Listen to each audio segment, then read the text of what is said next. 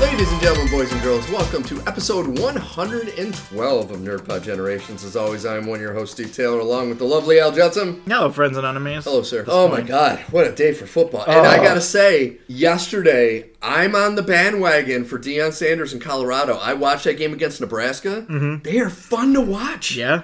And then not only are they fun to watch, but the two people he had come and coach his team that were on the sidelines wearing Colorado stuff, Michael Irvin and Terrell Owens. Really? Yeah. And he's had Tom Brady coach his son. He's had defensive Hall of Famers come and coach. It's like, dude, this guy's got like the Hall of Fame teaching Jesus Christ. Who wouldn't want to go play? That's the thing, is that, and who wouldn't want to go coach for prime time? Yeah. Like, especially when you're a guy like T.O. and Michael Irvin. Mm-hmm. Definitely, like, cut from the same cloth as prime time. I give Matt Rule credit because the student body said if Colorado won, they would storm the field. Mm-hmm. And Deion's like, safety purposes, I need to get the fuck off this field, so I am not going to be able to shake your hand. So with like 10 seconds left, there was a timeout. Matt Rule crossed the field and shook his hand before the game was over. Wow. And then went back to his sideline so that Deion and the Hall of Famers could get the fuck out of there before, and all the kids stormed, but they were gone. Yeah. No, and I was like, that is a classy thing. I mean, Matt Rule, he was a coach in the NFL, so he knows. Yeah.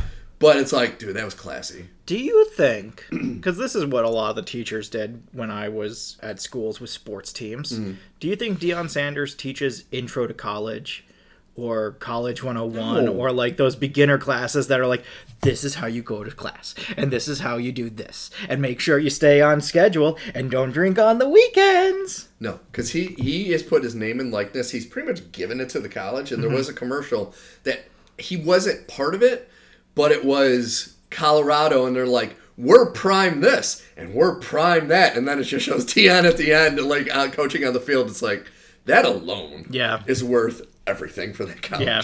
The amount of fucking people that they're going to get to go to that school as long as he's coaching there, holy shit. Mm-hmm. No, I agree. But man, his son, no fucking joke. And then there's the guy, I want to say his name, last name is Hunter, who plays offense and defense. He's a wide receiver and a DB. Oh, wow, okay. And he played like over 100 snaps. Wow. Both. Wow.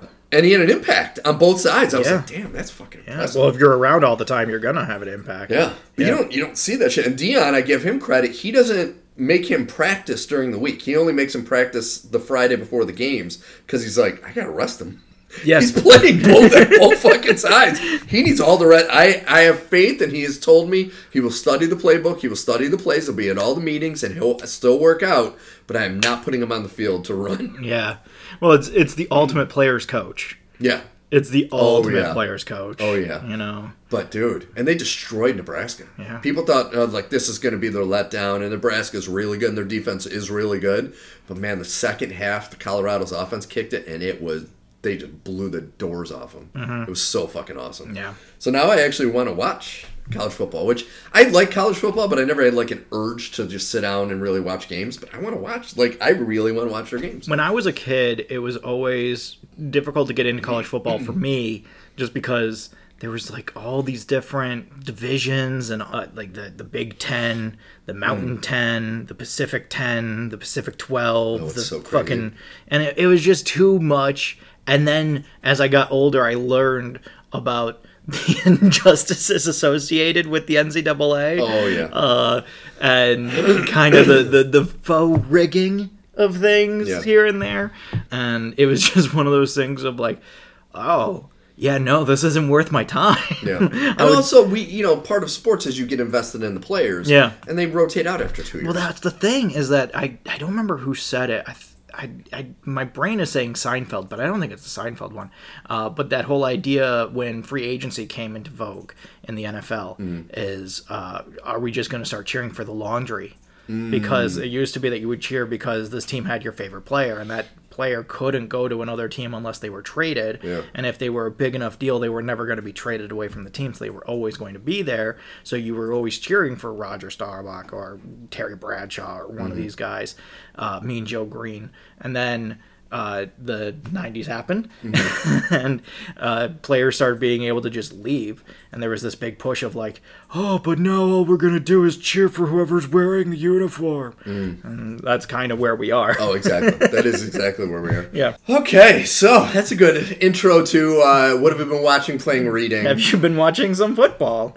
I've been watching football, but I'm not going to talk about football. You don't want to talk about what just happened to the Bears? No. Let's just say they are who we thought they were. Yeah. Or they are who I thought they were. Do we want to talk about what just happened to the Patriots? No. Because we were terrified there for a We were hot terrified. second. Philadelphia made a stupid call. Yeah. Stupid call. Terrible That call. almost lost them the game. Seriously, I thought they had lost that game. I mean, they were, what, one toe from potentially losing that game. Yeah. No, we got so much to talk about because we got 2 episodes of the show because we have Indiana Jones, which we have to do the Indiana Jones one.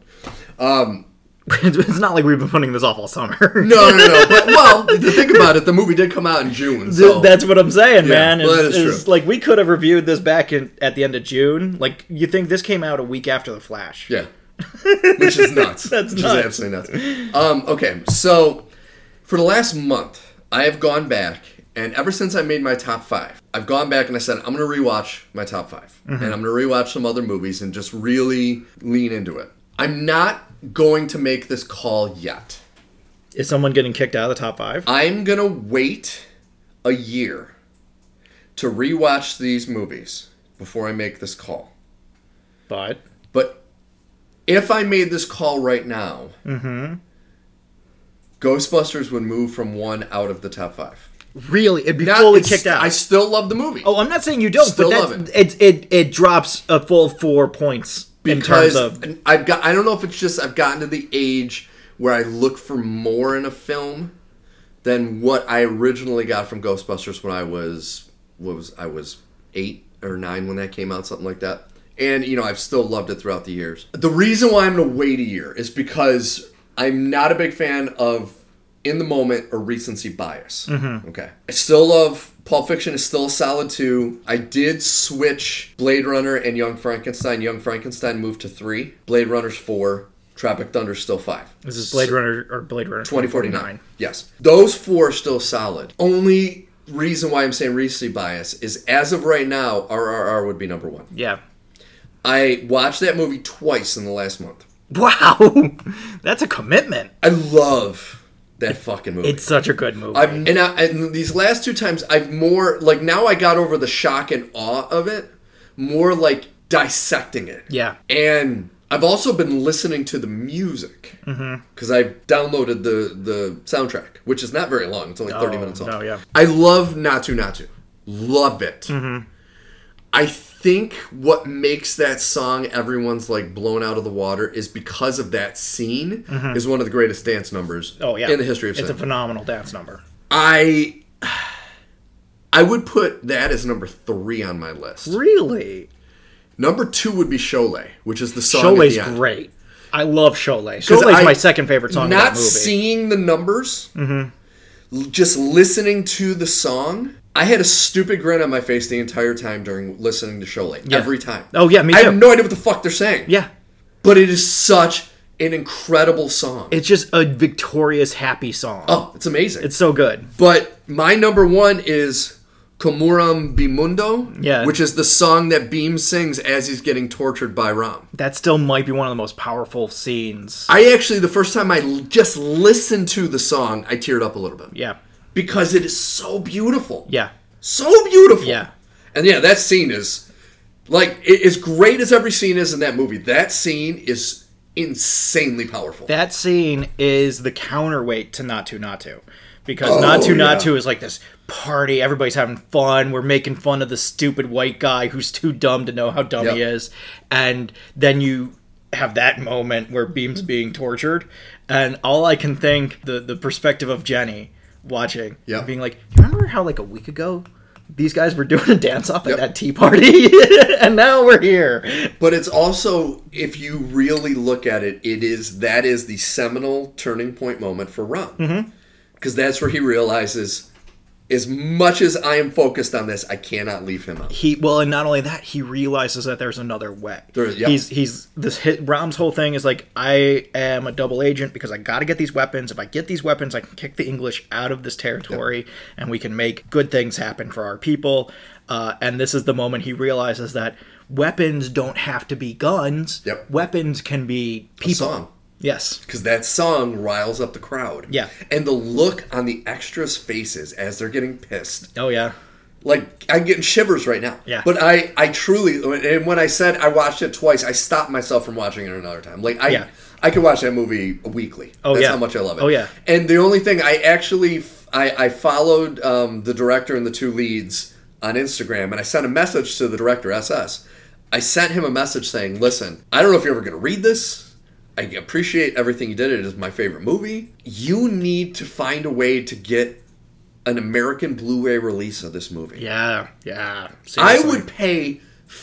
I honestly would pay $50 for like a 4K criterion of this movie. Especially if it had all the different language Exactly. tracks And that's another thing. Because I love the Netflix version of it.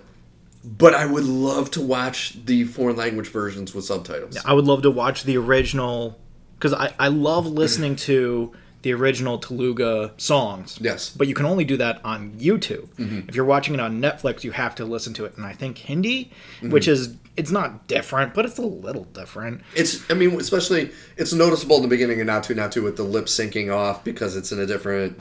Yeah. And it's like, you're getting a dub of a dub of a dub. Yeah. And that's a little throwing off. Yeah, so I agree. It's one of those things that's not happening a lot these days. Well, and that's another thing with Indian cinema. I've tried to look up other films. I watched this great YouTube video of this guy where he really breaks down the movie. And then he shows video of the theaters when people went in India to see this movie. And it is insane. Mm-hmm. There are people in front of the screen dancing to Natu Natu because they released a how to dance to that before the movie came out. I'm sure they did. And then they said they spent days cutting up confetti. And during the movie, whenever their favorite actor comes on, confetti gets thrown. And it's this insane party. Yeah. And they said they've never seen anything like RRR. But I want to watch other Indian movies, and there's just nowhere to fucking get them. No, it's true. We have a few that we can loan you that I would highly suggest. Oh, you do? Main Huna. Oh, we gave away Main Huna already. We have it on digital, though. We can figure it out. Okay. Yeah. But one of my favorites is one of the first ones that I watched with Kelly, because Kelly is ahead of the crowd with everything. So Kelly has been into Indian films since she was like 15. Like they used to get Indian takeout and watch Indian movies. Nice. You know the actual title for it. We always call it Boy with Funny Hat. Diwali Dahania Le Jayenge. Yeah. Okay. So I'm not going to try and pronounce it, but it stars India's version of Tom Cruise, Shah Rukh Khan. Yeah, And he's amazing. And he's also in Main Huna. Main Huna is if you had a teenage comedy, but it also involved guy from the military being embedded in a high school as a high schooler. So you have like your standard not a teen movie, American Pie kind of like, oh, this girl isn't as attractive as this girl, and this boy is so out of my league, and this boy is too nerdy for me to date. The hilarious part is that it takes place in a college, not a high school. It has big high school feel though. Yeah. At the same time, Shah Rukh Khan plays this character who is embedded as a military person because there's going to be an assassination attempt on one of the students, and so he has to protect them, and it's very silly and very fun. And then Boy with Funny Hat is Shah Rukh Khan again. It's like the cultural equivalent of like how Titanic was for us. Yeah. It's like a huge deal. Like there's movies that are pastiches of Boy with Funny Hat where they get the actors from that movie to play characters in the pastiche of that movie. And so it's like the characters talk about love and watch this movie on screen, and then they have the exact same thing happen to them in real life. Interesting. But that was the first movie that I was like, oh, this is what the formula is for Indian cinema, because the first half of Boy with Funny Hat, these like 6 friends going through Switzerland or something, Weird. and they're just traveling through Europe. And it's that same kind of teen drama of like you get the poor boy and the rich girl, and they drive each other crazy, and then of course they get left behind, so they have to kind of put this adventure together and get back to their friends, and by the time they do that, they've fallen in love with each other. And then the second half of the movie is they go back to India, and it's him trying to convince her family to let him date her. Okay. And it's a fully different movie. And it's like 3.5 hours long, so you get this whole movie at the beginning, and then you get its sequel right after. That's so awesome. Yeah. It's one of the things I love about Indian cinema, is that it is unlike watching any other movie, because you get a full movie and then a full sequel. Well, they're truly epic. Yeah. And what I liked about this dude is he compared it. He said, each Indian cinema movie is like Ben-Hur. Mm-hmm. Every one of them. Yeah. And American, we make Fast X. Yeah. And they make RRR. It's like, it's one of their greatest, but it's like all their movies are in the similar vein of that. Yeah. Well, and it's like one of the things I love about RRR is that it is, when are you going to have a movie that has equal parts Captain America, the First Avenger, and Singing in the Rain? Yeah. Like, there are moments that you can equate to both movies here, where the action sequences are really good, and there's not like anybody who can fly or anything, but you have these two characters that are basically as strong as they need to be, and you know, one's a beast master and the other is a fire marshal, and then you have big song and dance number over here. Yeah. Both work, and both are so good. At the same time, neither one is like, oh, that's right, I forgot this was a musical. Or, oh, that's right, we got to have an action sequence. You know, there's not that moment that you have in so many Disney products where you're like, oh, it's been 15 minutes, we got to have an action sequence. Yeah. Because otherwise the audience is going to fall asleep because we don't know how to write a movie. What I loved is I saw an interview Seth Meyers had the director on when they were nominated for the song for the Oscars. And he said, where'd you come up with the name RRR? And he said, we had no idea what to call the movie, so we just took the first initial of all our names, which is RRR, for me and the two leads. And then when it got time, we're like, fuck it. Let's just keep it. Yeah. I was like, that's awesome. Yeah. That is a great reason to call it that. Yeah. And like, there's like, if you watch the movie, there's like this big title sequence and everything, and there's all these words, and you're like, oh, so this must mean so. Nope. And that was another thing, is the title sequence comes in 40 plus minutes into the fucking movie. Yeah. Like, you're just getting like, holy shit. It comes up and you're like, wait a minute. Wait, now? We're doing this now? But I mean, it truly, you know, and once again, the main thing, I didn't want to turn this into another big RRR love fest like we've done a million times. I mean, if there's a movie to do it for, it's true. Movie. It's this. It's mainly the music. Yeah. That's been the thing that I've been most... So it's been... I should change this. What I've been watching, playing, reading, listening.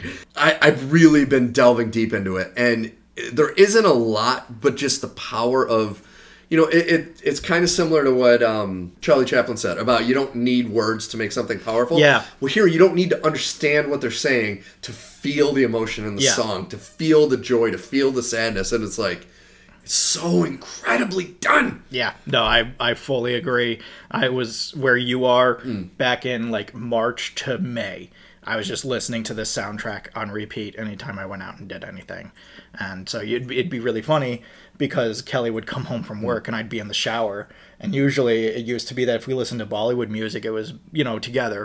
And so she would come home and find me listening to Bollywood music. And it would just be like... Oh, okay. See, this is happening now. Oh, God. So, yeah, no, I fully endorse this decision. My only note on Ghostbusters, I love Ghostbusters. I don't blame you for dropping it down a few pegs on your board. It's literally just Bill Murray. He's a little too skeezy. Well, that's the thing, though. He's not skeezy for the time. No, not for the time. And it's also... Like, the thing I still give that movie, a lot of the greatest moments are improvised, which I love. I do still give it credit for a perfect balance between special effects and story. Yeah. Which, it plays that so well. And it does have scenes that I still find super powerful, like when Dana Barrett is getting possessed and the devil dog's arms are reaching through the chair and grab. It's like... That's a scary fucking scene. It's a terrifying scene. It's a terrifying scene. Yeah. And it's just, there's so much so good about it. But, once again, and I hate saying, like, the child that has loved this movie for 40 plus years is going to kick my ass someday. It's shallow entertainment to be putting on the pedestal that I had it. Mm-hmm. It's still great, but when you look at the other movies in my top 5, you have the dramatic. Well, we just gushed about RRR, but you have Pulp Fiction, which is one of the most incredible set up and acted and written films ever. You have Blade Runner, which is the most visually stunning movie I think I still have ever seen. Mm-hmm. You have Young Frankenstein and Tropic Thunder, which are 2 comedies that push the fucking envelope, but nail it in a way that is just I've not seen since. Yeah, and Tropic Thunder is so in its own moment. It's such a bubble. Yeah. Where you could never recreate it. Never in a million years. You couldn't remake it. It can only live in this one instance. Yeah. It's trapped in this little bubble dimension that it can't ever leave, because if it did, it would die.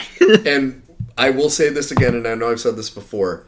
The most underrated comedic actor of all time is Madeline Kahn. Oh my God, seriously. You watch her in that movie, and then you think about Blazing Saddles and all the movies she's made for History of the World, not just the Mel Brooks ones. She is so fucking funny. I always go back to Clue, where she plays Miss Scarlet. Yeah. And she, at one point, she's talking about finding out that her husband is cheating on her. Mm. She was like, I was so mad. The flames coming out the sides of my head. She's so fucking funny. But I found out that one of my favorite scenes in that movie, she improvised, and Mel Brooks said we're keeping it in, was when Gene Wilder blew her the kiss at the train station. She ducked it so it wouldn't hit her because she was trying to stay neat. That was her. And he goes, that was the funniest fucking thing I've ever seen. And it really, if you watch it again, it's like knowing she just pulled it out of her ass. Yeah. Pure genius. Yeah. Yeah. And I laughed so fucking hard at every single scene she was in. Yeah.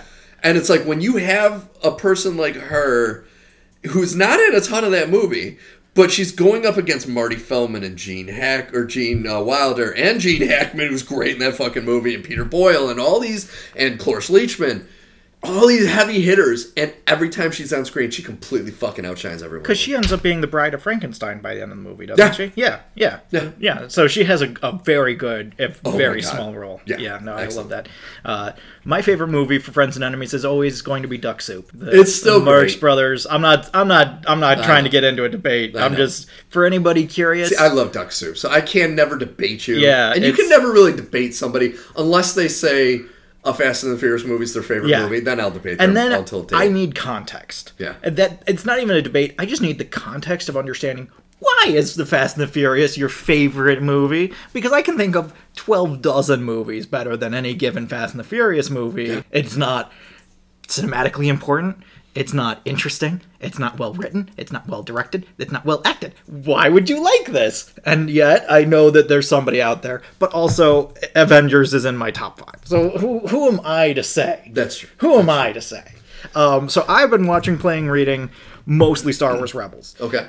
So I came in to a little behind the scenes back when Dave Filoni had his moment where he was like, everybody, if you're going to watch Ahsoka, you should really watch season 4 of Rebels.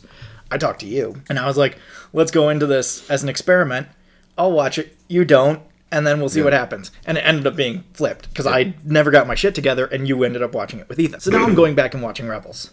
And it's both illuminating and also frustrating. Yeah. Because I know the animation, you hate that animation. It's shitty. We're going to get to that. Yeah. We're going to get to that because it does genuinely ruin the show on occasion. But it's fascinating. It's well made as a show. Yes. In terms of a show, it's very well made. I like it. The storytelling is excellent. I like going back to the Star Wars universe and seeing all these things and having this kind of fun adventure that's away from the Skywalker saga. It's really, really, really interesting. Which is amazing. Everyone just keeps asking them to do that and they keep going back to the fucking Skywalker saga. We're not interested in Luke. Yeah. We're interested in the universe. No, it's Rey Skywalker we're going to see in the next movie. Well, but Rey's not a Skywalker. She's a Palpatine. She said she's a Skywalker. She can say she's a Skywalker. And 2 Force Ghosts shook their heads at her when she said But you're not. Here's the thing. Genetically, you're not. And you weren't adopted by anybody and you didn't marry anybody. Yeah. So you can't just be like, we're going to get to this too. In fact, you're the complete opposite of a fucking Skywalker. We're going to get to this too because this seems to be a thing Disney is doing is they can just say something and it'll be true even if there's no rational reason for it to be true. So I am 2 1/3 seasons into Rebels. No. I'm literally a third of the way through season 3. And I'm just trying. I'm just shuffling at this point. I'm just get it done. And it's not bad. It's definitely a good show. I will say, for all the moments that I like, which are a lot, the voice cast is really good. I think this might be the best thing Freddie Prinze Jr. has ever done. I agree. Like, just full stop. I absolutely agree. Not counting that interview that he had about Scooby-Doo. Have you seen this clip? No. This clip has been going around the internet. It's a clip of his now wife, Sarah Michelle Gellar, talking about being in Scooby-Doo and how important it is and how influential Scooby-Doo was as a cartoon and how much it means to so many people and how important a movie this is to make. And it cuts to Freddie Prinze Jr. and says, dude, it's a movie about a talking dog. So, but I do like him here. I think he's really good. I think the whole voice cast is really good. You have Sarah Michelle Gellar plays the seventh sister. She was in it. Yeah. She does. She plays one of the villains. There's many moments where I was like, "Oh no, mom and dad are fighting." Lightsabers. There's just a few too many moments where it turns into a kid's show. Like, it's in this nebulous zone where anybody could watch it and enjoy it, and then every so often something happens and it turns it into a kid's show. And it's just frustrating. So you have, the one that always jumps to mind is you have Chopper, because you have to have a droid. I love Chopper. I love this idea of this droid who is just all sass, no help, and really only helps if it's truly in his best interest.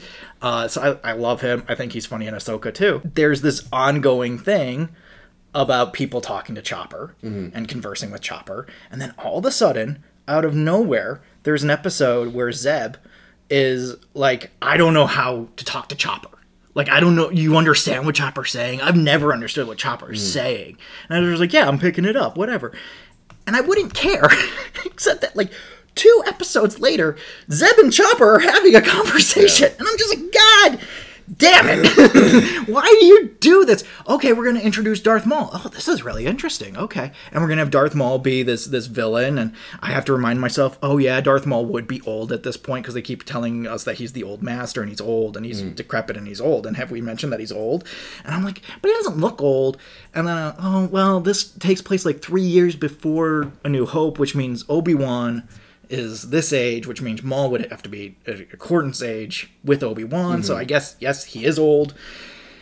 And then I'm just distracted by the fact that you have these Inquisitors. I like the Inquisitors. I like them a lot. They have these lightsabers, the two-sided lightsaber, and then they have the little ring thing, and it spins around. Cool. And then all of a sudden, at the end of season 2, they turn into helicopters, and they can just kind of fly away. Yeah. And I'm just like, oh... You blew it again. What are you doing? Why do we have this big moment in this Sith temple and all this shit is happening and it's this big test and Kanan is going to be blinded, spoiler warning, and then I'm going to Mary Poppins away on my little helicopter wheelie dealy. And I'm just like, oh, you were doing so well. I was so proud of you. I read that as something that you've always preached that you hate, is that they write themselves into a box. And it's like, how are we going to get out of this? Yeah. Make their lightsabers be fucking helicopters. That's never been a thing before at any point, but now it is. Yeah. And it's, I wish you wouldn't, because I like what we're doing here. I like Hera as a character. I really enjoy the way she's portrayed. I love that she's this badass pilot. I love that she has this whole cultural thing with her home world and her accent changes and all these other cool things. Why does this have to be bad? You're so close to having something good, and then it just kind of just fades into this cross zone of just like, I don't care enough to get this done for real. Yeah. And it doesn't happen every episode, but it happens enough that I'm like, okay. I do like it. I really hope that by the time I get to season 4, some of the elements of Ahsoka that I don't like are more firmly explained. Because right now, there's an element of Ahsoka that drives me up a fucking wall. It's literally the only thing I don't like about the show. Generally speaking, the show has gotten better, but this one thing makes me so mad. I'm just like... But it doesn't make any sense. Yeah. It doesn't make any fucking sense. So maybe that's explained in season 4. I don't know. The other thing about Rebels, animation is so bad. I know. Because, listen, Spectacular Spider-Man is my favorite show in terms of cartoons, maybe ever. It's really great. The animation it makes me crazy. I don't like the style at all. But when people are moving through space, when people are doing things, when people are interacting, those things look great. It's just a design issue of I don't like this look, and I don't like this thing, and I don't like how this character is drawn, I don't like how they do eyes, and I don't like how they do this. In Rebels, the actual movement of the animation is really bad. It's really catastrophically bad at times, to the point where you're like, how is that character moving through space? It doesn't make sense how they're moving. It seems like the world is moving around them, kind of how the Flash is just like running in place and the world moves around him. There's just moments where I'm watching Zeb walk, or really any organic being. The droids all look amazing. I love the droids because the droids all look so good. But any time you have an actual human being or bipedal of any kind walking around, I'm just like, ugh, this doesn't look great. And then you do close-ups on faces, and you can see that they're really trying to do like this subsurface scattering idea of trying to make the skin look like skin by putting pores and different layers and textures on it. But it's still in this animation, and it just looks so blocky and bad. And it's just this Achilles heel of the show, where anytime the show is going really well, there will be a genuine moment of like, I wish this was animated better. Yeah. I just wish this was animated better. Could you not animate it this way? I know it's a lot of work. You're fucking Disney. Can you animate this so it looks good? So that when it moves, it looks good. I can't remember. Did Rebels start after the acquisition? Yeah, it was a Disney XD. So the only thing I think about is they just said, we'll stick to the Clone Wars. I think that's honestly what it was, but I also don't like the Clone Wars animation either. It just drives me up a wall. It's just badly animated. It's clumsily made. And you look at something like Batman the Animated Series. There's no excuse. It's so beautiful. That show was made in fucking 91. Yeah. There's no excuse. There's no excuse to not have it look this good. And I went back and I've been rewatching some of those old episodes, and the one with the man bat where they're flying around the dirigibles.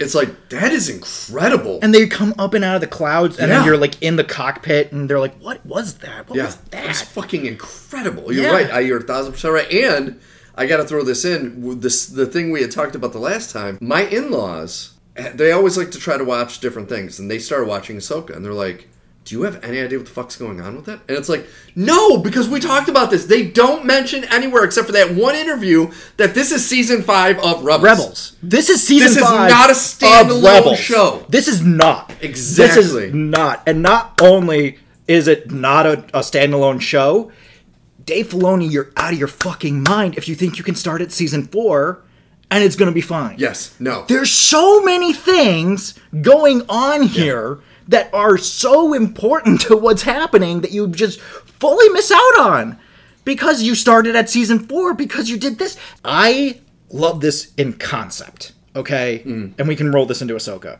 I love this in concept because the idea of taking all of these animated bits and translating them into live action, and then also taking some of these live action bits and translating them into animation. So you have an episode where you meet Wedge Antilles, and he's at the Imperial Academy for pilots. And you're like, oh, okay, all right, okay, I'll do it. That's cool. I like that. And then you have moments where you're watching Ahsoka, and you see Sabine in her armor, or you see Chopper, or you see Hera, and you're like, this is so fucking cool because I can finally see these characters without this shoddy, clumsy animation, blocky style. And the costumes and makeup are very well good. Done. They're very extremely well done. Yeah. And yet, I'm stopped dead in my tracks by how clumsily done the whole thing is not in terms of production. In terms of production, it's all done extremely well. Yes. In terms of Disney letting us, an audience, know what's going on. Because what they've been doing is they've been pumping out Star Wars with the idea being that you don't have to watch. This is not the Marvel Universe. You don't have to watch the last one to enjoy a Star Wars movie. You can come in and watch any Star Wars movie at any time. Because there's no linear pattern for when they take place and all these other things. Except now, where there's a hard pattern that you need to understand. Otherwise, you're going to be fully fucking lost. Yeah. Case in point, I'm 3 seasons into Rebels. There has been a lot of Jedi talk. A lot of Jedi talk. 2 of the characters are Jedis. They go to Jedi temples. Ahsoka herself comes in and out of the plot. There's a lot of Force stuff in this entire show, right? And we can get into, that one line that Han Solo has that is carpet bombed fucking so many elements of Star Wars for me, where he says, "You believe in the Force, that old religion? That's so hokey. That's so fake." And I'm like, "You can you say that with all this shit happening, Han?" But there's 2 Jedi here, right? You have Ezra and you have Kanan, and they're doing the whole Jedi thing. It's a really cool dynamic because you have Kanan, who's kind of like this Jedi who didn't graduate because his master died. Yeah. So he kind of just is going out trying to do his own thing, and he finds this kid, and he's like, "I'll teach this kid the ways of the Force. Fuck it. I'll teach this kid the way of the Force." And then you have like the lightsaber with the blaster, which has gone way too early. That shit's so fucking cool. Wasn't that awesome? I so fucking cool. It's such a cool concept. And that fight with Kanan and the Grand Inquisitor, so fucking cool. Yeah. And just like, this is what I go to Star Wars for. This is what I like about Star Wars. One of the things I like about it is that it has rules, right? So there's things, and then you have causality to those things. We have spaceships going through space, and again, this is another problem that I have with Rebels. Sometimes when you get thrown out into space, you die. And sometimes when you get thrown out into space, you get like a little icy and then you're fine. Yeah. And consistency is so important. But you got to remember, rules went out the window with Star Wars with midichlorians. This is exactly what I'm getting to. Gone. This is exactly what I'm getting to. The entire world lost their fucking brains when midichlorians were introduced, right? Because it took this idea and it put this fantasy idea and took this science spin on it. But even then, you can look at it and say, okay, so causality-wise, the level of your midichlorian count is going to connect to your Force sensitivity. Yes. Which means you have to have a certain level of midichlorians to be Force sensitive. Right? That's the implication that we're all getting here, right? Sabine is not Force sensitive! I don't know what else to tell you. I've watched 3 seasons of this show. Yes. She's hung out with Jedis a lot. She is not Force sensitive. Yeah. You cannot just be like, but I want to be a Jedi, and just manifest it into, I want to be a Jedi so bad, I'm going to move this cup. You know how I know that you can't do that? Because I've been doing it since I was fucking 12, okay? It doesn't fucking work that way. The Force isn't real. Listen. But my first thought was that this is Ahsoka showing up to Sabine's house when she's 27 and saying, I have a letter from Hogwarts. It's not too late. You can be a wizard too. And it's like, listen, we've all dreamt of that. Every single one of us has dreamt of that. Yeah. That's not a fucking thing. She's not Force sensitive. So she can't just be a Jedi. Was it 3 or 4? I think it was 4 when Ahsoka's talking to David Tennant and she says, I just call him David Tennant. Yeah. Where she says, the Force is within everyone. No, it's not! But that's what I mean. I knew exactly where you're going with that, because when I heard that, I was like, the Force connects and binds us all together, but your ability to manipulate the Force is not something that you can just be like, but I really want it. You know how I also know this? Because Star Wars is enormous, and we've seen so many corners of this galaxy, and people don't believe in Jedis. Yeah. So if you could just manifest yourself into being able to be telekinetic and telepathic and see the future, I think there's a lot of people that would be kind of into that idea. And it totally changes Episode 8's title with The Last Jedi. It's like, no, everyone can be a Jedi. Anybody can be a Jedi. You can be a Jedi. Pippin can be a Jedi if he wants. Everybody can be a Jedi. Wait, is Pippin a Jedi? Oh, that would explain a lot of things. But they spend so much time on it in Ahsoka, and it makes me so crazy because it's literally the only thing about the show that I find frustrating. Yes. The action sequences have gotten better, the movements have gotten better. Let's go in Episode 3. Yeah. Okay. Episode 3 was boring ass snail shit. It was super short, first off. Yeah. And then it dealt a lot with talking with this council that Mon Mothma's in charge of. Yeah, that scene dragged on. And the whole episode, I remember, like, I didn't not like it, but I didn't like it because nothing fucking happened. It was really interesting, and then things would happen, and I would be like, but that doesn't make sense with what you're talking about. Especially the scene, the very end of the episode before is them getting attacked at the shipyard. Yeah. And all of that intrigue, and then it rolls into, Nothing. Well, and like, it's so frustrating. It goes back to that idea that Sabine says, "Give me the thing," and Ahsoka says, "We need the thing to stay here." And Sabine says, "I won't steal it." There's something about 4 similar to that I'll talk to you about when But bad writing. Yes. Bad writing of just like, I'm sorry, I'm watching Rebels right now. There's no way that Hera, who led the charge and the rebellion's entire air fleet, she is the leader of their fleet. There's no way that post-rebellion, when they've won, she goes to the Senate and says, "Hey, there's a problem," and then 4 of the 5 Senate members are like, Yeah. No, I'm not sorry. No. I This is agree 1,000%. This is General Patton coming to you and saying there are still Nazis. Yeah. And the Senate being like, "We took care of the Nazis." Yeah. No! What the fuck are you talking about? They must be Republicans. But like, it made me a little crazy because I was just like, so does anything fucking matter if at this point even Mon Mothma and Hera still can't get anything done because 4 out of 5 senators say this isn't an issue? This is bad writing again, guys. We're running back into bad writing. And then I look at the episode. And it was frustrating. Yeah. So frustrating. And then you have later on in the episode, you have this interesting space battle, which was... It was okay. It was okay. I genuinely, for a second, thought that they just took like 1930s Corsairs with the propellers and everything and just put them in space. Like, is that a Corsair? This is not Doctor Who. You can't just take a plane. That's right. I was just thinking that. But like that scene was okay. And then it got to this interesting point, kind of like Rebels, where you have this moment where Ahsoka needs to go outside. And so she puts on a spacesuit, which not something that happens in Star Wars all the time. And she has this really interesting fight on the wing, which was cool until she had a moment where she was like, "I can't get back." You're a Jedi! You can move things with your mind! What are you talking about? You don't need to be... Why is she floating in front of the cockpit being like, "Come help me"?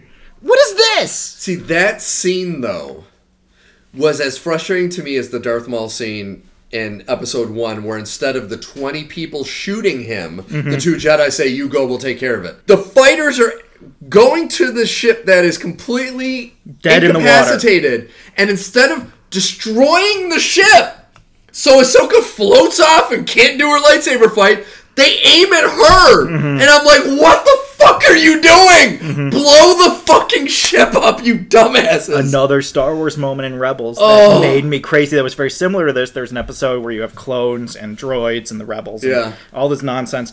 And at one point, they have to blow up a bunch of walkers. And they're like, okay, so we have these bombs. We're going to roll them out. And then the droids are going to shoot them. And the droids are like, we're too inaccurate to do that. So what's better is for us to shoot at the Jedi and then have the Jedi reflect the lasers at the bombs. Yeah. Because that's more accurate than we are. And I'm like, that's asinine. That's so dumb. Can we all agree that's dumb? That is the theme of Star Wars over the last 20 years, is common sense is out the window. Instead, we need special effects. Yeah. And it's like, you can't fucking do that. Like, you need to have some semblance of common fucking sense. Yeah. Like in Episode 8 with the fucking... For some reason, their bombers are slow as shit. Yes. And it's like, wait a second, you telling me you can't put bombs on a fucking X-Wing or something? Yeah. No, you have to have these ships that are absolute whales and slow and can't go fast. Yeah. That was one of the more frustrating scenes. But this is a similar thing. It's like, blow up the fucking ship. Yeah. And then shoot her as she's floating through space. She won't be able to do flips and shit. Yeah. Because she's floating in fucking space. Well, and like there was this whole thing at the end of the episode 2, after this dogfight, after they somehow get away, which there's no good reason why they get away. That was... I was just sitting there like, how do you guys get away in this situation? Where you have the woman Morgan, which, quick aside, I'm trying not to get distracted. If you have a character who's a witch, don't name her Morgan. We all know what you're doing. Oh, did you read King Arthur? Yeah. Did you know about Morgana Le Fay? Oh my god damn it. Holy shit, what an idea. Oh my... If I come across one more witch. Yeah. Whose name is Morgan, I'm going to throw shit against the wall. I'm so tired of this.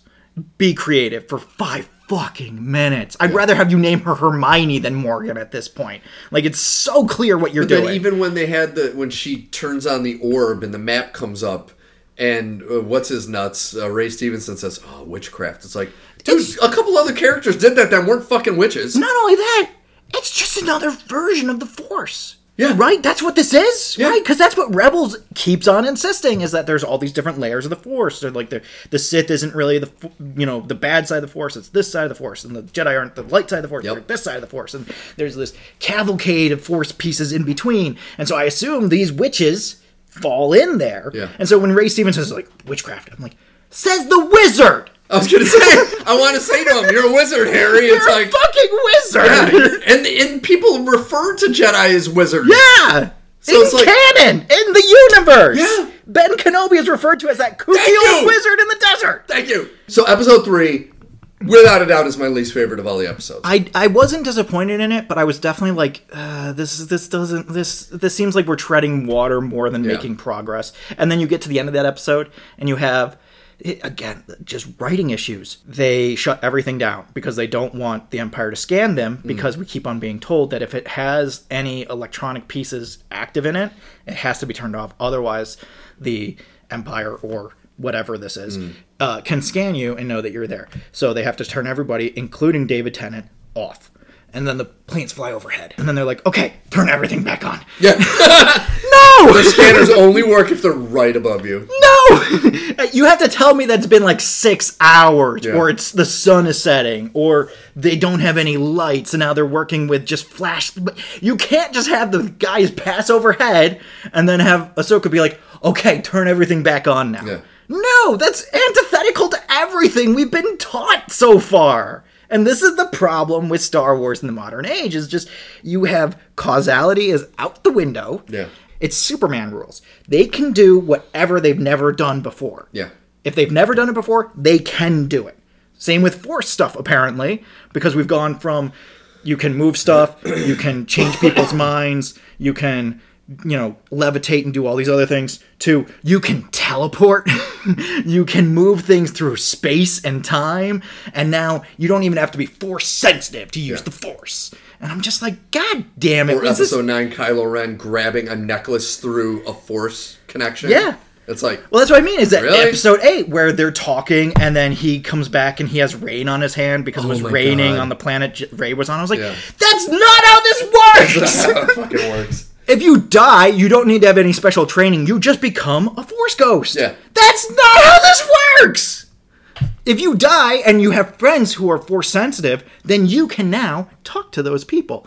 A la Han Solo talking to Rey.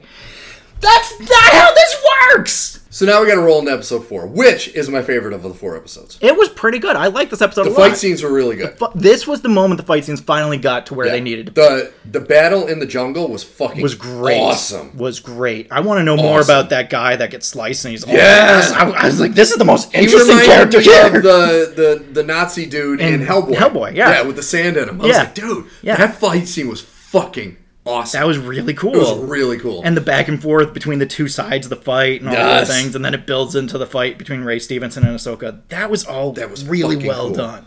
The only I have 2 big problems with the episode. The biggest one is this is the poor writing. Yeah. The trope of we need to go to light speed. Well, we need to build up our light speed, so we have to have this slow counter. Yeah. That people, it kind of like the Death Star at the end of episode 1, where it's like, all right, let's blow up this planet. All right, well, we got to wait for it to warm up. Well, no, it wasn't waiting to warm up. It was that there was a moon in between it and Yavin, I know, so it had to move the same away. kind of thing. Where this one's like, we got to warm it up before we go. Yeah. We want to make sure everyone has a chance to stop us. Well, I like the Purrgil being brought back in. I was like, okay, I like this. I like these touches. Again, these are the cool things that I was like, if this was done better, this would be amazing. But it's season 5 of Rebels. Well, that's another thing. Is my brother-in-law, when he was talking to my in-laws about about Ahsoka, he said, "Yeah, and then there were fucking whales. Like that was dumb." I'm like, "No, they fit. You just don't know that because you haven't fucking watched Rebels. So you don't have context. It actually works with it for why these are here. Yeah. It's maddening. Yes, it's it is maddening so frustrating because it's such a great idea done so ham-fistedly. Yes. This has all of the potential of the Lower Decks Strange New Worlds crossover. Yes, Of like, and none of the execution. exactly. And it's so frustrating at times because it's like, this is such a cool concept. Yeah. And every time Chopper shows up, I'm like, it's fucking Chopper. It's fucking awesome. And it's so cool. And I do like Hera, and I don't think she's in it enough. No, she's definitely not in it enough. Like, her character's awesome. Her and Chopper together, and it's like, they need to be more. I'm hoping now they're going to be more in, now that they've kind of reconnected with Ahsoka and the crew. What they've done is they've just turned her into your standard mom. So it's just that's like true. They gave her a kid, and now she has a kid that's going with her everywhere, and the kid's going to be the thing that's in It's her Boba danger, Fett. and now she's going to be worried about what's going on with this kid, and it's just it's a hat on a hat on a hat. Yeah. And it's just like, or she could just be concerned about her friends and the rebirth of the Empire. Yeah. We don't need to have a kid here, too. A kid named Jason with a C-E. Get the fuck out of here.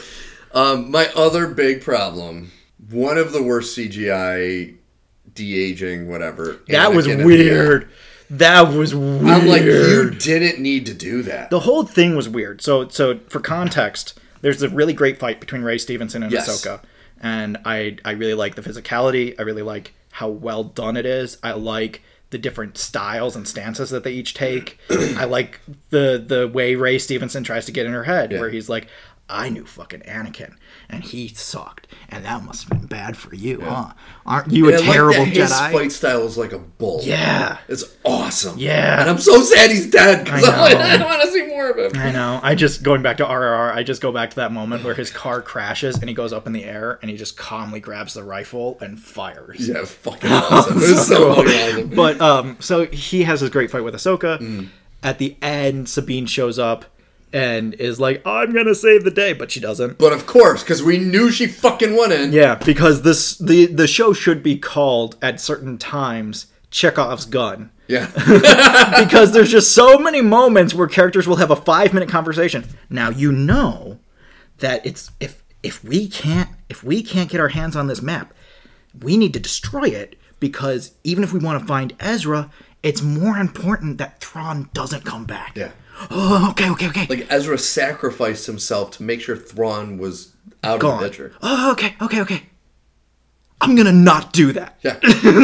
Not even a second of me thinking about it. Why? Don't set it up so broadly then, Yeah. because this means nothing to me. But Sabine comes in, she's like, I'm gonna save the day. She doesn't, and Ahsoka gets kicked off a cliff. And we're like, okay, that's interesting. And then Sabine gets captured and taken on the ship, and the ship goes wherever, right? And they almost pull a Holdo maneuver, but this time, because it's a ring, it doesn't kill them. And it's like, you're telling me that ring wasn't in weapons range where you could just fucking shoot the engines, which you know exactly where the fucking engines are in And this you thing. know that they need every hyperdrive. Exactly. So if you knock out one hyperdrive, They're they fucked. can't go. Yeah. Or we could just do this kind of like slow, like, we're coming in, that was we're coming so in, nice frustrating. and slow. That And was so fucking frustrating. like, I don't dislike the show. It sounds like I'm making fun of it. I'm just frustrated by it. Because the writing... The writing lets like it down you said, so often. Yes, it's so often. So many moments are great, and then the writing just fully Yeah. lets it down. And then you have moments like this, where at the end of the episode, we have this pan over the cliff, over the water, and you're like, oh, this is interesting. And then it's Ahsoka, and she's kind of laying in this water, and you're like, oh, did this go to a close-up? No. She's in this weird It's like a forced nether dream realm. or something, yeah. And who's here? Fucking Hayden Christensen is back, baby. He's back. Which I would have been totally cool with if it didn't look so fucking weird. It's like they heard our note about not de-aging them in Obi-Wan, and they were like, oh, okay, so we'll de-age him in this one. Even though here's where you don't... Here's where he would be age-appropriate! And even at the end of Revenge of the Sith, is that the fucking... You know, he's scarred and battle-scarred. It's like, you're digitally altering him to make him look like a Force ghost. You don't need to fuck with his face anymore because he still looks really young. No, and Hayden Christensen doesn't look like an old man. No, not even close. So like, when he showed up with that face, I was like, oh, that's that fucking was weird. That's weird. It's a weird choice. And I even rewound it to watch it again, and I was like, that just doesn't even look right. Yeah. Not even a little bit. Like, I don't know. I have deep conflict because all at once there's some interesting things happening here. You have characters from an animated series being brought into the live action world, but they're not doing what they did with Strange New Worlds and Lower Decks, where they actually had the voice actors come in and continue to voice those characters. They have entirely new people playing these characters who don't move or talk like the characters from the show. I'm looking at Sabine in particular. Sabine is practically an acrobat in the show. She's flipping around, she's doing these mid-air turns, she's jumping off shit, she's super agile. And here she's just like rolling along the ground like Link trying to get across the Hyrulean fields. Nice. And I'm just like, this, I get it. I get it, but this is one of the pitfalls of the path that you have chosen to take, is you have to have that character still move like she did. Listen, again, she's probably 27 here. In Rebels, she's like 15, 16. I get it. She's a beaten up, broken down, post-25-year-old. What 25-year-old can do fucking flips, right? Yeah. But, like, it still needs to be a connective point between one point and the next point. If you don't do that, then you have all of the problems that we've been having. And as a result, we've had a lot of problems. Yeah. It's not bad. It's not a bad. That's all I can say is It's not a bad show. It's not even a disappointing show because I didn't have any anticipations for it. Well, it's just we don't have a lot of good to compare it to. And, like, it can't stand on its own. No. And when taken in context, it also seems worse. Yeah. And it's just, I just end up kind of sitting here like, I don't know what to do with this. Yeah. I don't know what to do with this. What's sad is the lightsaber battles have been so good in the show that I'm like, I look back now at every lightsaber battle that has happened since episode 1 when it came out. And it's like, these are probably my favorite. Some of these are really good. Because they're not... Like, the things I didn't like about the prequel lightsaber fights is they made them too gymnastic-y and jumping and all that, and too dramatic. Where these are, like, kind of, the one lightsaber fight I liked in episode 7 at the end when Kylo Ren and Finn faced off. Yeah. Even Kylo, for being a trained Jedi, it's brutal.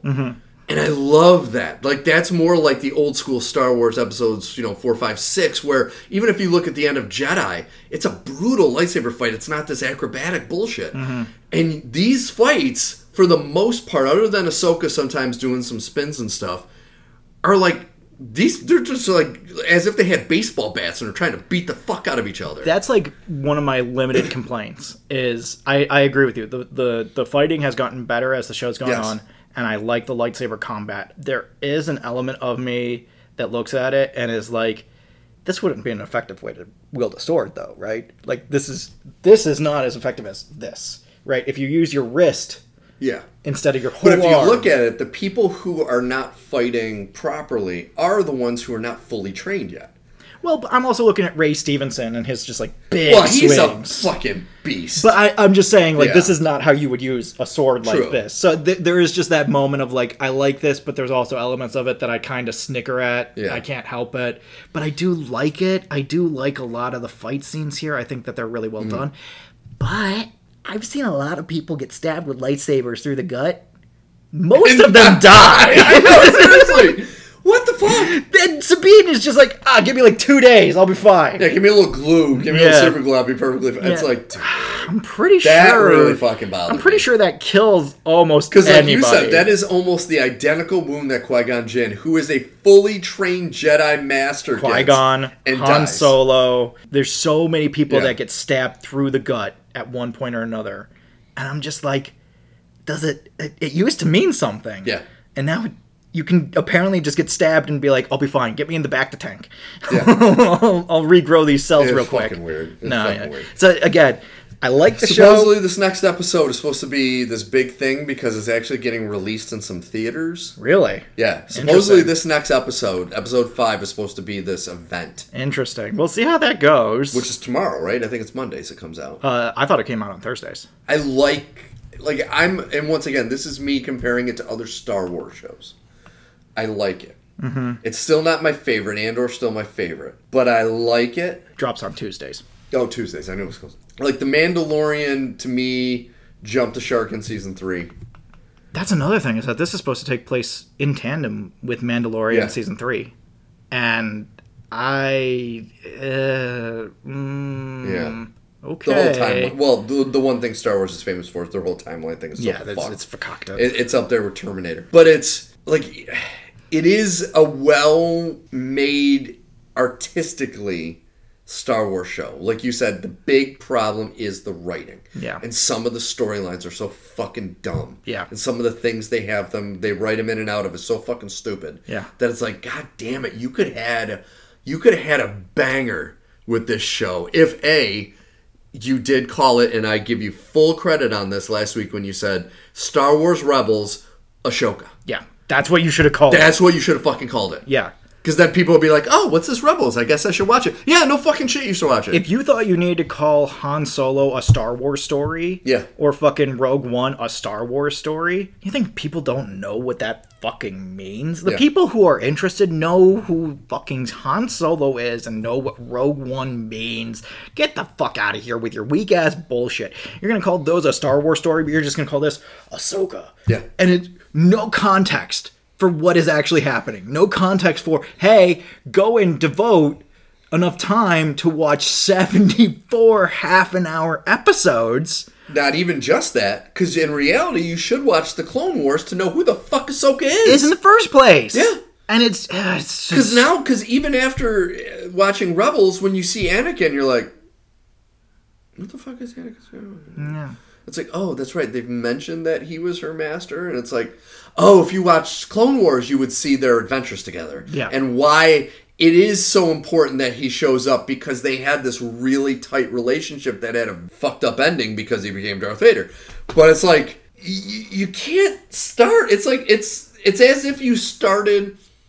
And I'm going to bring it back to this RRR at the very end when they go to attack the castle and save the girl. And it's like, well, you don't need to know the rest of the shit. Look at this guy's got arrows and he's painted and he's wearing red and the other guy is fucking, a superhero. It's like, you don't need to know any of the backstory. What do you need to know? They're rescuing He's on his shoulders and they're running. What the fuck? What do you need to know? It's exactly that. It's like, no, maybe you need to know the fucking other shit. Because, like, I'm sitting here, and the stuff with Sabine makes no sense in a bubble. And then when you watch Rebels, it makes less sense. Yeah. And it's just like, come on, what are we doing? Like, and once again, the fact that the only thing that is said that connects it to any of the canon with Rebels is that one interview with fucking Filoni where he says, watch it episode or season 4. Yeah, it's like, if no one saw that, once again, I know people where this is a factual thing where they're watching the show going, I have no fucking idea who these people are. I can fix this in one move that is so Star Wars, it goes right back to Clone Wars. Anybody who has watched Clone Wars knows that a lot of those episodes open with that kind of 1920s newsreel. Do that! For the entirety of Rebels, do that! 20 minutes of just, here's what happens in Rebels. Start to finish. This is all of Rebels. Yes. It's 20 minutes long. It's the length of one episode of Rebels. You can get all of the information on all 4 seasons, and then you go into Ahsoka and you know what the fuck is happening. And release it a month before you release the first episode of Ahsoka. Fucking duh. Yeah. Fucking duh. Yeah.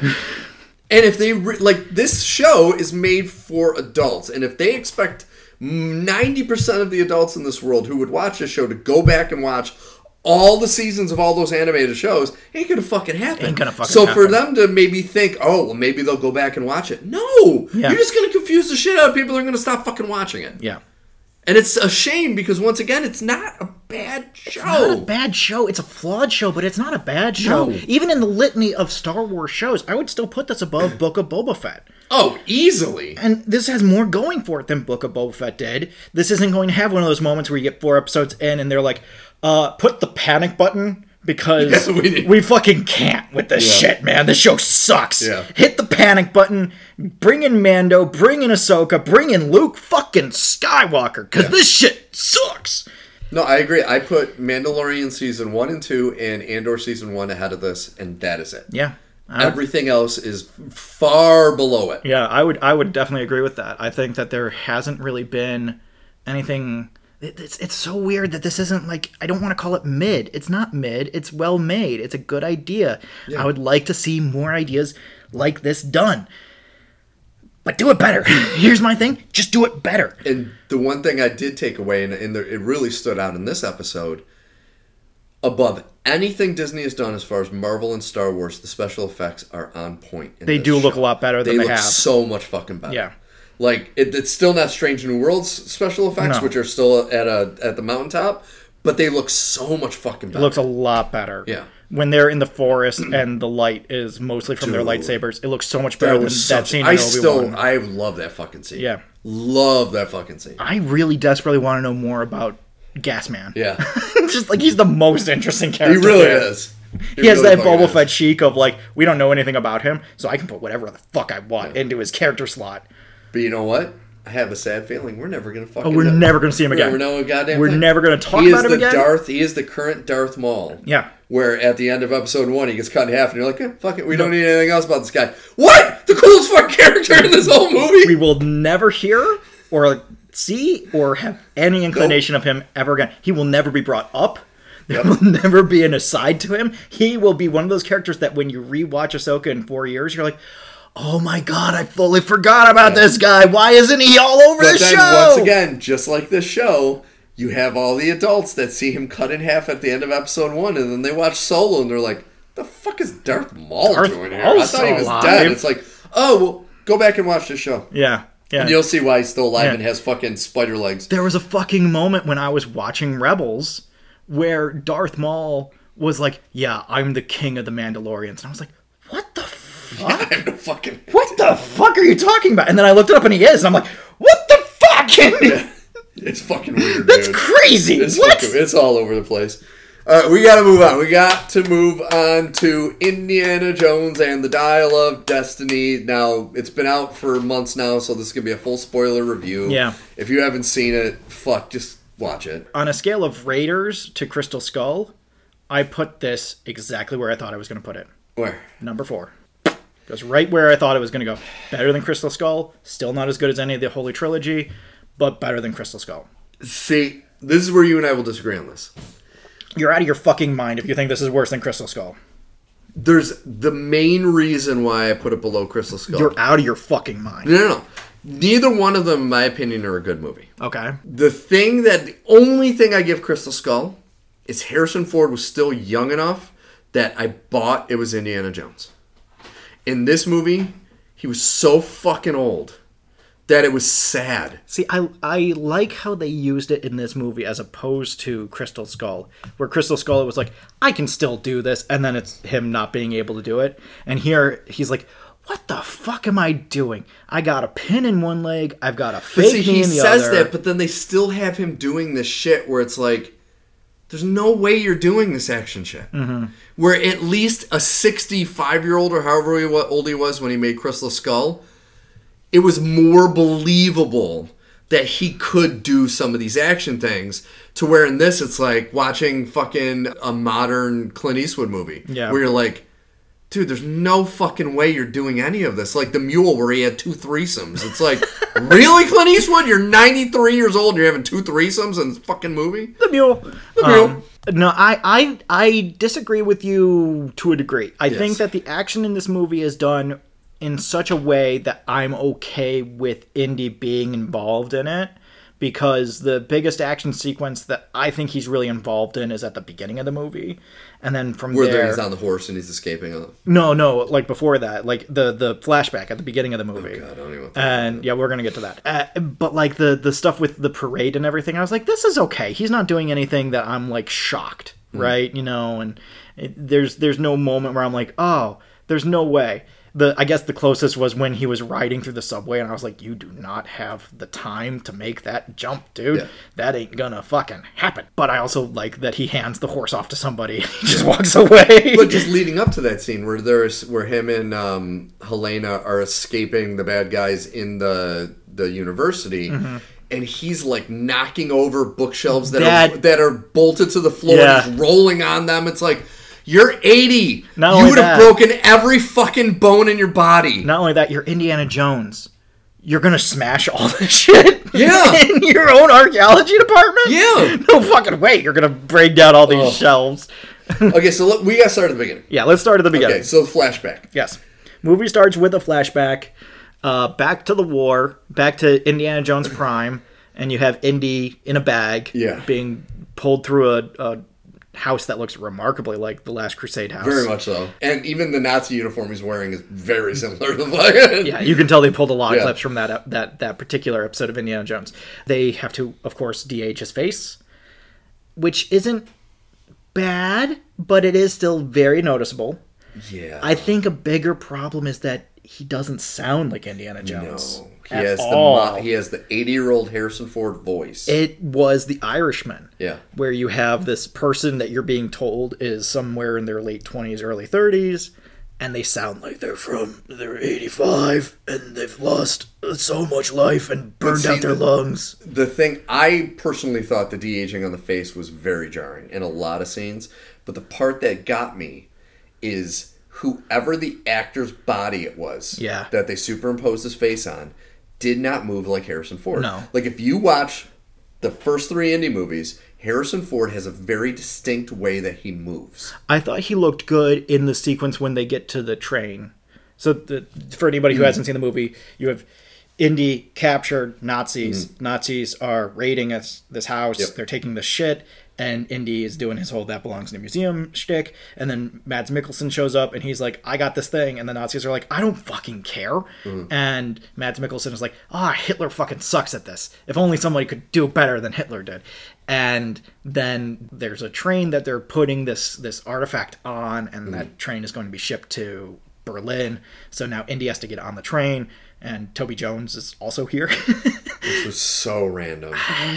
He was the John Hurd of this movie. I didn't mind it, but I was also a little like, why is Toby Jones here?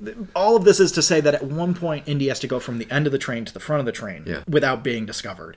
And I really like the moment where he has like the uniform on and he's in the dining car and he's just trying to keep a low profile as the guards are walking past him. I was like, this looks cool. This is Indiana Jones. And then he gets up and people notice that he has a bullet hole in the back of his coat. It's like, okay, this is Indiana Jones. I will agree with you, when we first see the de-aging face, it's not great, but I do think as he goes through the train, the de-aging on his face looks better, mostly because it's so dark. Shadowed. Yeah. It's so dark, so it's a lot easier to make it look better. I do think that Mads Mikkelsen should have had a scar or something on his face when he gets fucking clocked on the side of that train. Well, somebody had pointed this out in a review, and I totally agree. That scene in Speed took off Dennis Hopper's head. Yeah.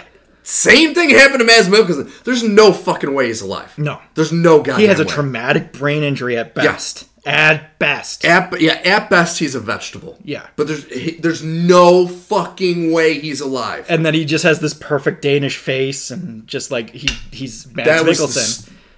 I was just like, he's dead. That man's dead. The Toby Jones character is, if you remember Crystal Skull, he is Oxley, which was the John Hurt character. Because you're like, okay, we have to have this guy that Harrison Ford knew, and then there's a point where everyone thinks he's gone crazy, and he's seeing these things, but then he's right, and it's like, that is the same fucking character. Yeah. They wrote the same fucking character. They just had him die instead of being in the end of the story. I still say that you could have had Helena be Martin Brody's daughter and still have the exact same thing.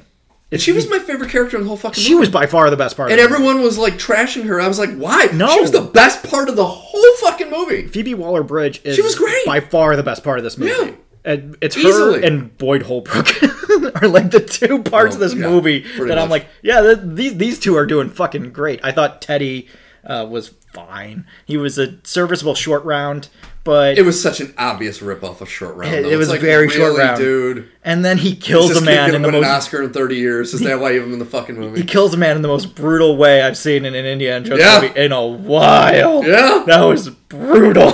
That was a brutal way to kill somebody. Like him driving like Short Round, and I was like, dude, really? You have to fucking steal everything from the older movies. You can't make an original goddamn fucking. It had movie. Major Short Round energy. Oh my god! They have an entire scene that takes place in Casablanca, like almost literally in Casablanca. You have John Rhys Davies, who is a taxi driver in New York City in the beginning. That was sad. That made me more sad than anything. Indy brought his family. It's like back in the older movies, prior to the Nazis, like Sully was a big deal. He was a big deal, and his family seemed very wealthy and happy. He ran the mining guild out of Egypt. And this is the Americanization bullshit, where it's like, well, you can't be happy in Cairo. You can only be happy if you're an American driving a taxi in a little 2-bedroom apartment with your whole family in. It's the only way you can be happy. It's like, his family was fucking happy and doing well with Nazis holding, like, paying him next to nothing to dig holes. Yeah. Yeah, no, I agree. When they revealed that, I was like, oh, that makes me genuinely sad. That made me mad. That Saleh ends his career driving a cab in New York. And he's so happy. Except he did say his regret that he misses the desert. And it's like, well, why the fuck are you in New York? I miss the desert and the sea. Okay, then do anything else than this. Yeah. Yeah, no, that made me fucking mad. That made me sad. I was like, if you're going to bring John Rhys Davies into this, he should be the contact in Egypt or wherever they're going. Yes! Like, there's no reason why he needs to be in New York. He picks him up in a cab twice and you see him at the very end doing comic relief. Yeah. This is fucking solid. He plays a major part in 2 fucking great movies. Yeah. Yeah. And you're going to have him be a little bullshit. Unless John Rhys Davies is all really fucked up, which he is kind of old. He did look a little fucked up. I mean, like, even then, you still give him a better role than this. Yeah. Even then, even if John Rhys Davies can only be on set for like 3 days or whatever, you still give him a better role than this. He is still younger than Harrison Ford, so by a couple of years. Yeah, no, I that whole thing made no sense to me. And then on the same level, at one point we have to go on this dive. So we got to go to Catalonia to go on this dive. And for some reason, Antonio Banderas is going to be the captain of our boat. On IMDb, he is the 3rd highest name on the call sheet, and he is as worthless a fucking character. Yeah, it's him and then Karen Allen, who doesn't show up. Till the very fucking end. She shows up in a photo, and then at the That's like if in Ghostbusters Afterlife, Sigourney Weaver was the 2nd name on there, even though she's in the post-credit scene. And you're like, what? No, I when Antonio Banderas showed up, I was like, is that Antonio Banderas? Yeah. And then he has no dialogue. No. For like a significant amount of time. And then he has like 5 or 6 lines.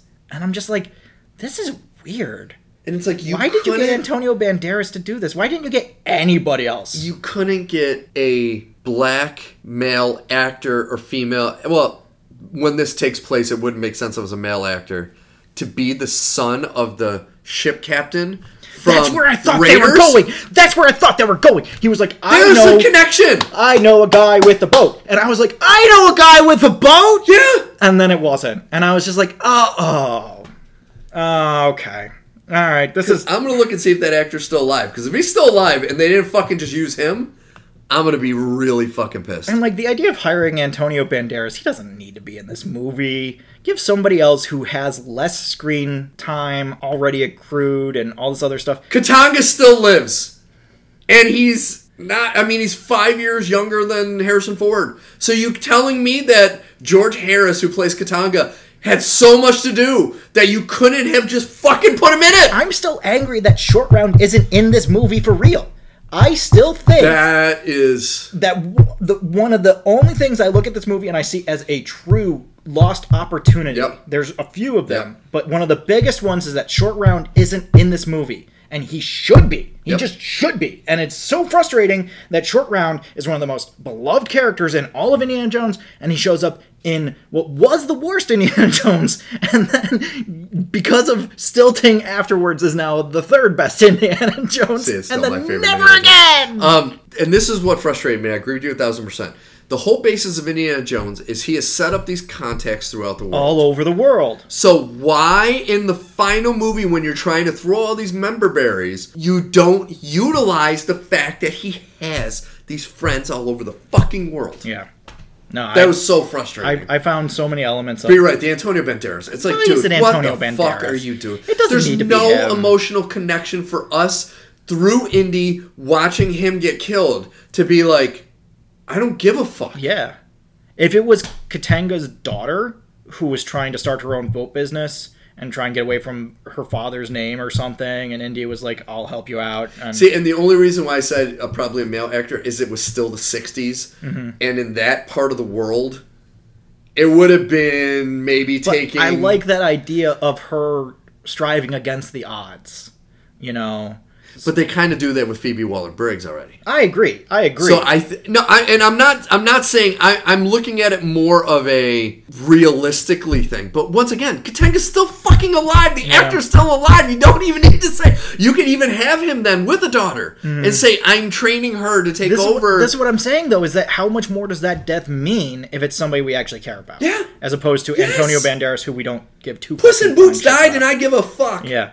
And his boyfriend died, and that's it. Like, there's this heavy implication that he has this gay boyfriend, and they are both killed, and does it mean anything? And see, no. And this is what I think takes away from the Phoebe Waller-Bridge thing. Because like we've said before, I am 1,000% for inclusion, unless it's forced. And her being in it as a lead is completely perfect. All the other shit... It felt forced. It's like, it shouldn't feel forced. It should feel organic. Yeah. And her, organic. 1,000% organic. And I like that she comes in and she's a swindler. Yes! She's like in, Han Solo in Indiana Jones. And she has a game of her own Dude, that she's playing. so great in this fucking movie. Yeah, I really love that. I really love the back and forth between her and Indy, where she meets him in the bar. They just have this conversation. She's like, you really don't know who I am? Yeah. He's like, I don't fucking know who you are. I just retired and my friend died. What the fuck do I know? And just like, I like the stuff with space that Mads Mikkelsen plays the scientist who was a Nazi who comes over and helps us win the space race, and now he's going to go meet the president, but he's dragged away to do this other thing instead. And so you have CIA agents involved in the story, but you also have this weird cult that he runs. Yeah, that was a little... I was kind of like, where is he getting all of this? And Hydra. Where's he getting all of this this ability to do these things? Yeah, it was a little Hydra. Yeah, when we meet Donovan, we understand how Donovan is able to do all of these things. In Raiders, what's his name? Belloc is hired by the Nazis. That's how he's doing all of these things. Yes. Here... This was like Mads Mikkelsen's passion project, and I guess he was also a millionaire. I guess, because he has infinite resources to do whatever he wants. But... Oh, and once again, I have to... You talked about Last Crusade. Last mention of RRR, I promise. I totally forgot that Alison Doody, a.k.a. Elsa, is the wife... Yeah. Of of Ray Stevenson. Yeah, because she looks nothing like she did. Because she was only 19 when she made Last Crusade. I just got to throw that in. Okay, back to Indiana Jones. I like this movie a lot. I wish that they had finished with the first ending. Do we want to go into the? See, the ending is where I wasn't a fan of the movie, and then. As dumb as interstellar beings are, going back in fucking time to the battle... I take going back in time over Aliens 9 times out of 10. 100%. 100%. And I hated the Aliens. But I thought, you knew people were like, this is not Indiana Jones. Like, there's the fantastical... parts of the first 3 movies, but they were still grounded in some sort semblance of reality. The last 2 endings were so fucking insane. I don't know. Going back in goddamn time to the battle. The actual Ark of the Covenant, the actual yes, but what I'm saying Holy is Grail. It has the moments of like paranormal feelings, but it's still grounded. I think what benefits those that this doesn't have and that Crystal Skull also doesn't have is that people know what the Ark of the Covenant is. People know what the Holy Grail is. Yes. Those don't exist in a vacuum within these Even movies. the Chakra Stones. Real goddamn things. Crystal Skull, fully fake. Yes. The Dial of Destiny, great idea, fully fake. And I think that if you did choose a religious icon of something, at the beginning they talk about the spear that pierces Jesus' the side. Spear of Destiny! And it's like, okay, no, this is nothing. That should have been the fucking MacGuffin! Yeah, and so I agree with you on that it would mean more to everyone, Yes. audience and characters, if it was something that is more universally known instead of this kind of like, oh, it's this thing, and it does this thing, and we can't let the Nazis get it. And it's like, okay, I guess that's interesting. It was more interesting when it was the Ark of the Covenant. I don't think that anything in this movie is any less realistic than anything in Raiders in terms of like stuff that happens. But like I'm saying with the Ark, it's a supernatural thing, but it's not time travel.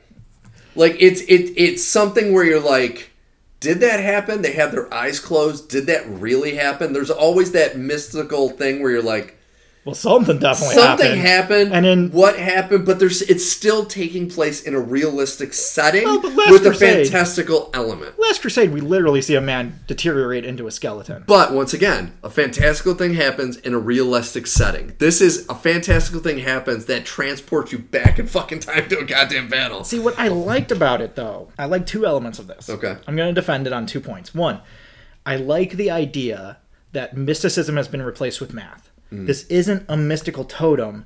This is a mathematical equation that this device solves. And if you go where this device tells you to go, it allows you to go backwards in time because mathematically these things align. And so you can kind of look at it and understand the math and say, this plus this means this. I also like that everybody is like, it's a time machine. And then they get back in time and Indy's like, it's not a time machine. It's to have people come and help win this fight. No matter where you get into this vortex, it always brings you here. It always brings you to this moment right here. So it's not a time machine that allows you to do whatever you want, or even to a degree where it's like, he's doing the math and he's like, okay, if I go in at this point, then I'll come out in 1940s Germany. I like the idea that there is no, for something that is mathematical, there is no necessarily like fine control on it. You can only go back to certain points in time and then kind of build from there. I like that Indy has the whole moment of like, continental shift. We didn't know about continental shift way back in ancient Greece, so there's no way they would have been able to account for it in their mathematics, so you are going to be wrong. And I did like that. I like that they go back to this Battle of Syracuse with the Romans and everything. I thought it was a little hokey. It was a little hokey. The moment when they get to Archimedes' fucking grave. Yeah. And it has propellers on. I was like, oh, this is weird.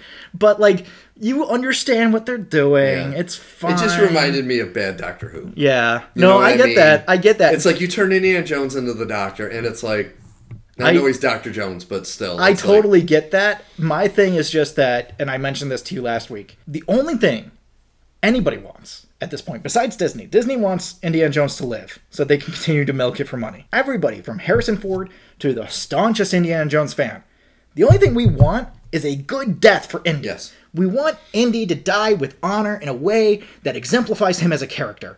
And going back to ancient Greece is 100% that. That is the death that is deserved, as he goes back and becomes part of history and does all these... That's perfect! And then he can't come back because he's in ancient Greece. Great! And then... No. It's kind of the same thing with Ahsoka getting stabbed with the lightsaber. It's like, he was mortally wounded, but he goes back to... And he's okay. Marion that was kisses another him thing. on the elbow. He gets shot. Yeah. And he gets shot like 20 minutes before the end of the movie. Really fucking shot. And he gets shot like in the upper chest. Yeah. And he's 80. And he's just like, I'm okay. I'll live. It's fine. I can just kind of... No.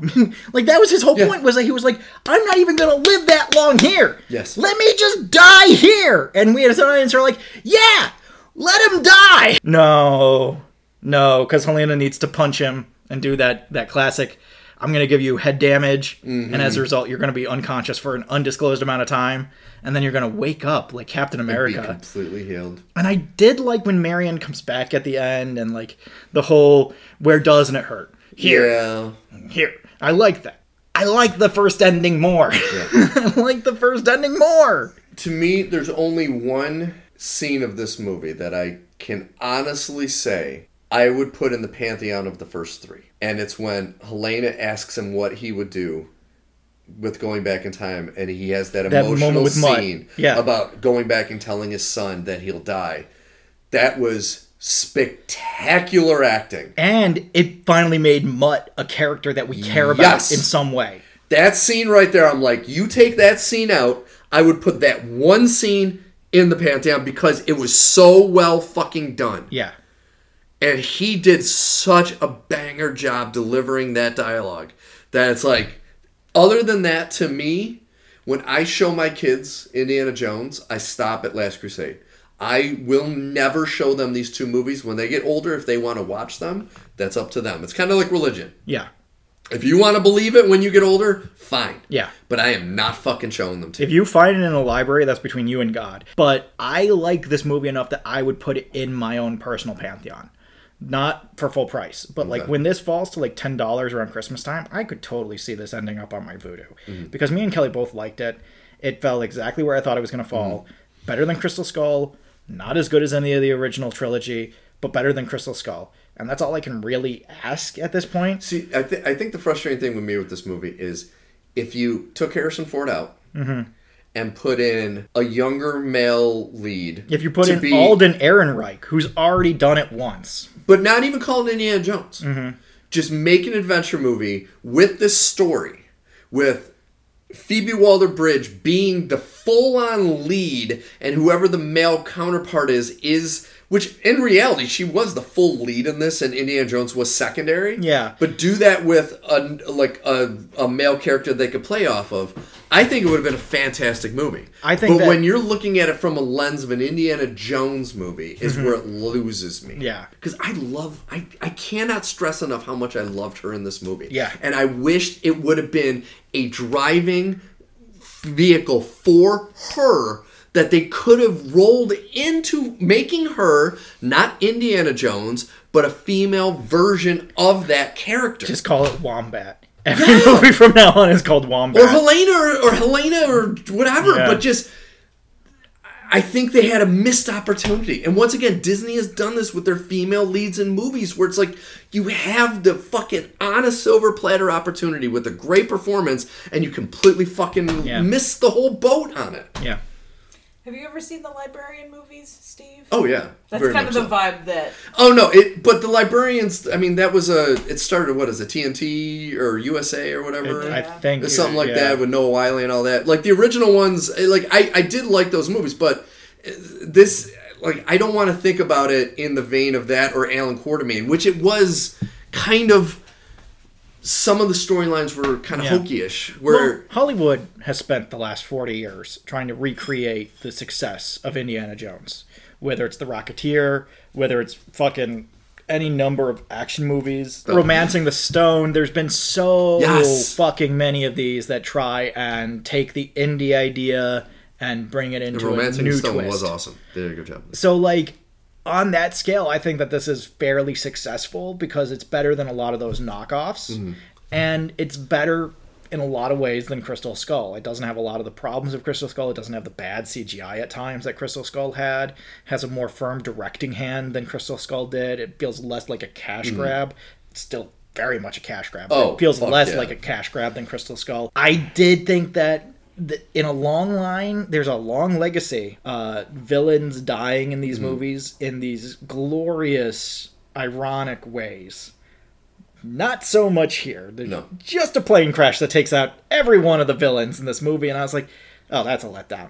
I like this movie. I would give it, I think, like a B-. Oh, wow. Which is very low for an Indiana Jones movie, but higher than I anticipated being. I'm glad it's not another Crystal Skull. Going back to what you said, I will show my kids the first 3 Indiana Jones movies.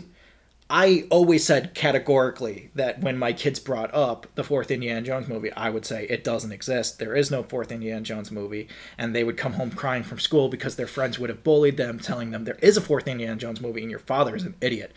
And they'd be like, my dad's smart and he knows things. And then they'd come home and be like, why did you lie about the 4th Indiana Jones movie? And I'd be like, I didn't lie. It doesn't exist. It's a bad movie. You don't need to acknowledge that it exists. Now, I have to come up with how I'm going to deal with the fact that the fourth movie doesn't exist. The fifth movie does exist and is worth watching. Especially, like, I think younger kids would really enjoy... Not younger kids, but, like, 10 to 15, I think would really enjoy this movie.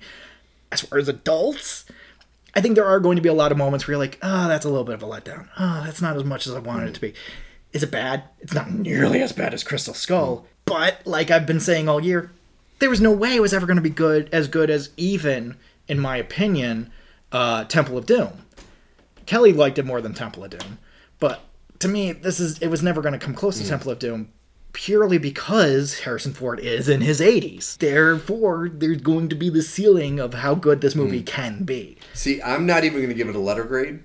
This movie and Crystal Skull fall into the does not exist for me, because to me... To make an Indiana Jones movie something that I would acknowledge exists, it needs to give me a reason why the greatest cinematic ending for any hero ever, riding off in the sunset with fucking 007 next to him, it has to give me a reason to say, okay, I can see why this exists after that. Yeah. Does not do that for me. It doesn't justify its existence. Not even close. And so, to me, I'm not even going to give it a grade. Yeah. To me, it's like, if you are a true fan of the OG Indiana Jones trilogy, him riding off in the sunset is the ending. Yeah. This is just like a fever dream he has after that. This is kind of like the further adventures. Yeah. Although, I think even, like, what they really should do is just bring back young Indiana Jones. Dude! Just bring back young Indiana Jones. Do a TV show again. Get a River Phoenix-like guy. Yeah. Have it take place in the late 1800s, early 1900s. Just do young Indiana Jones. That's what we want. Yeah. That's what we want. Do the fucking stories that happen in between. Because, that's the only negative is they show you in the beginning of the OG3 movies, they show you these fascinating, like, brief stories about what he did looking for certain artifacts. You can mine the shit out of that. Yeah. All those years of him finding artifacts and building up this reputation. What is the story where he meets Short Round? Is it related to the guy who dies at the beginning, who's like, into the next great adventure, I go first? Yeah. There's stuff you can do here. Yes. There's so much stuff you can do. I agree. Just do that. And it's like, I almost wish Harrison Ford would have just gotten his wish. Mm-hmm. And not only in this franchise, but the Star Wars franchise too, where it's like, just fucking stop. This is what I'm saying. He gets all sentimental, and for both Crystal Skull and this movie, he's been like, oh, it was great to revisit the character. It's like, dude, when Last Crusade ended, you were like, done. Mm-hmm. And you should have been, like, you were so right. Yeah. And, I think the fact that they made more Indiana Jones movies after Last Crusade makes me more upset than the fact that they made the Star Wars prequels, because it's like, at least you could have done prequels with Star Wars. Like, that's not out of the realm. And you could have even done sequels. That's not out of the realm. But when you have your character, one of the greatest action heroes of all time, if not the greatest action hero of all time, riding off in the sunset, that's it. Yeah. That's poetry. Yeah. No, it don't fuck with it. As one of my favorite movie reviewers put it, Mr. Matt Sloan from Welcome to the Basement, he said, you have this perfect golden bubble of cinema. He just slapped a turd right on the back end of it. Yes.